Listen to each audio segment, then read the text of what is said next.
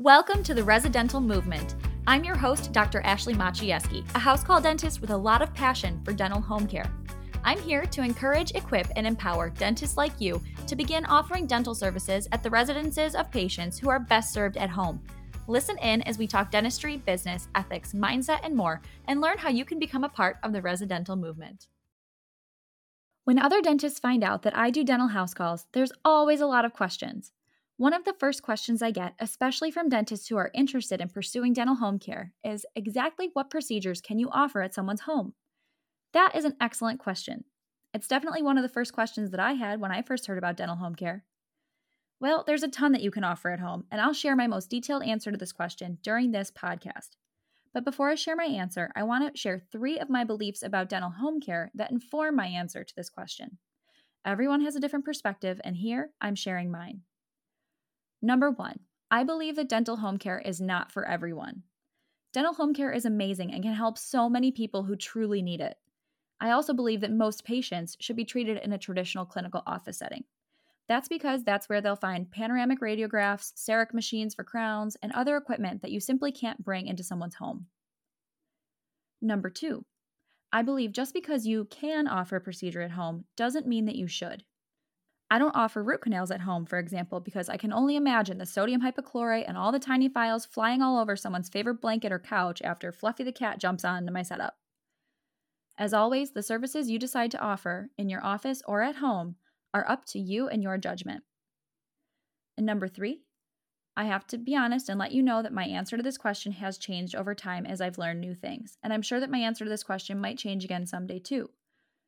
Akama Dental is evolving as I learn more, so today I'm sharing with you my most up-to-date answer to this question. With all of that in mind, let's begin. Let's first talk about preventive services. Many patients call for a house call without any chief complaint. They just haven't been able to get to the dentist in a while. They just want someone to come over for what they call a checkup, so they're actually calling and looking for preventative or maintenance services. Obviously, we offer those: exams, prophies, scaling, radiographs, fluoride treatment.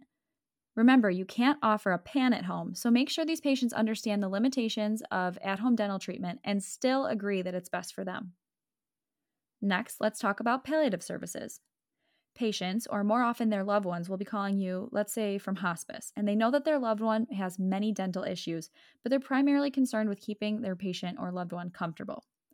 The palliative care offerings include, of course, the limited exam, so you need to be able to diagnose some pathology and make sure you send in the appropriate script like amoxicillin, nystatin, BMX, whatever this patient needs to be comfortable. Palliative services often include enamelplasty, so smoothing broken teeth that are traumatizing soft tissue. This could also include a periodontal splint for someone who has a B-mobile tooth that's bothering them or something like that. So any procedure where you can keep the patient comfortable. We offer removable services, fabrication, repairs, relines, adjustments. This is all pretty simple and easy to do from home. Actually, a lot of dentists in town who do not typically offer house calls have been known to stop by a longtime patient's house for a denture impression or delivery just because it's super simple to do at home while a patient is there comfortably. Akama Dental offers minor oral surgery like simple extractions or INDs. Now, I love extractions. Extractions are my favorite procedure to do. In another universe, I'm an oral surgeon. When the procedure goes well, it's super rewarding.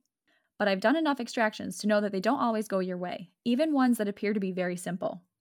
I'm really picky about which teeth I decide to take out at home, especially considering how medically complex my patients are.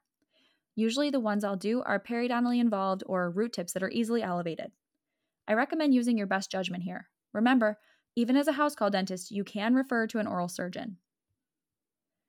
Next, we offer operative services like resin restorations. I will say a lot of patients decline restorations because they aren't feeling up to it or they aren't able to cooperate. So SDF is a very popular alternative.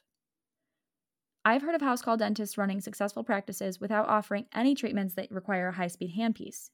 Now, I've also spoken to mobile dentists who offer crowns and bridges in the home. Remember when I said to use your best judgment earlier? This is what I'm talking about.